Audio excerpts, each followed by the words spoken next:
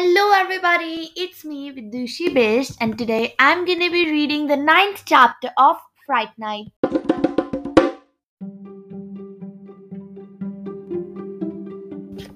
Chapter 9. A busy movie set. The studio lot was crowded with rodents scurrying between the busy movie sets. As they began their search, Geronimo turned to Creepella. "What did those triplets mean before?" he asked. "About your father in the fourth grade?" Creepella told him the story of how Chester Cheetah stole young Boris's poem. "He never entered the contest again," she explained. "But that was a long time ago. I'm sure he hasn't run away." Then the Rat and Bomb triplets stole by carrying suitcases. "We're carrying a costume," said Millie. "We're going to be stars," added Lily. "Beauties of the big screen," bragged Tilly. Then they hurried off. Creepilla's eyes narrowed. "I don't trust those three." "What do we do now, Auntie?" "Let's talk to my friend, the movie director, Sylvia Cinemouse," Creepilla suggested. "Maybe she's seen something." They found Sylvia on the set of a new film, Forest of Four. "Creepilla!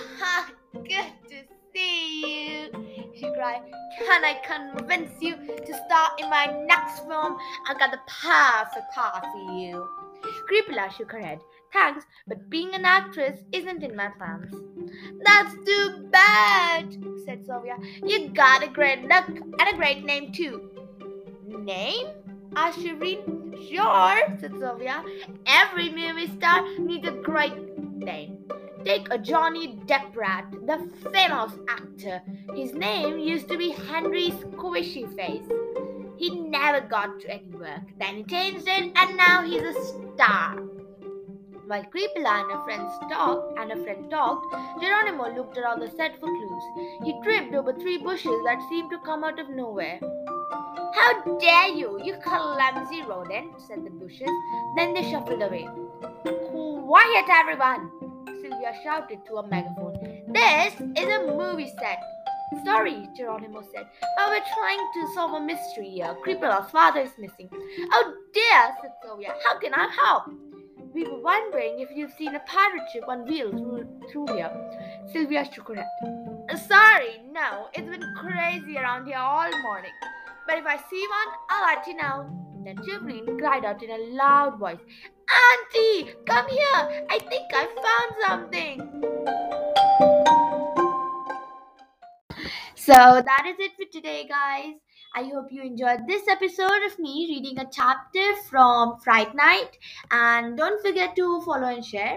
I'll be back again tomorrow to read another chapter in another episode. This is Vidushi Best signing off. Bye bye. Attention, everybody. I've good news for you. There's a new podcast in the market. And guess what it's about? Books. And whose podcast is it, you ask? Yours truly, of course.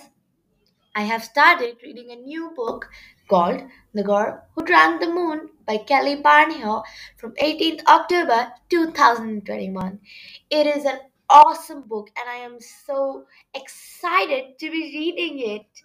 I hope you also tune into my podcast to listen to me reading that book, and I hope you enjoy it as much as I did.